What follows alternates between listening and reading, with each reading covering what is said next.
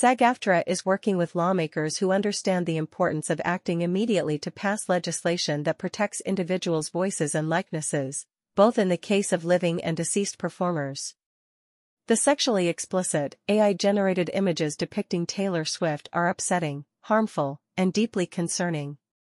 The development and dissemination of fake images, especially those of a lewd nature, without someone's consent must be made illegal.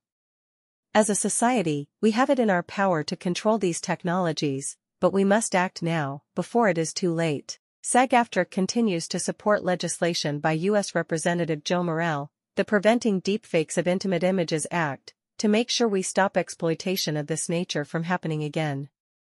We support Taylor and women everywhere who are the victims of this kind of theft of their privacy and right to autonomy. Similarly, George Carlin's legacy was formed out of a lifetime of lived experience and decades of honing his astute observational skills while demonstrating a tireless dedication to the art of comedy. Companies or individuals attempting to replicate an individual's creative work for profit, publicity, or clout are infringing upon intellectual property rights and devaluing the essence of human artistry. We must remember that everything generated by AI originates from a human creative source, and human creativity must be protected. SAG-AFTRA's legal team has been working with lawmakers who understand the importance of acting immediately to pass legislation that protects individuals' voices and likenesses, both in the case of living and deceased performers. Families should not have to see their loved ones exploited for profit.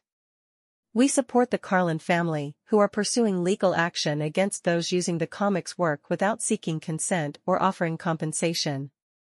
For more info, https://www.sagaftra.org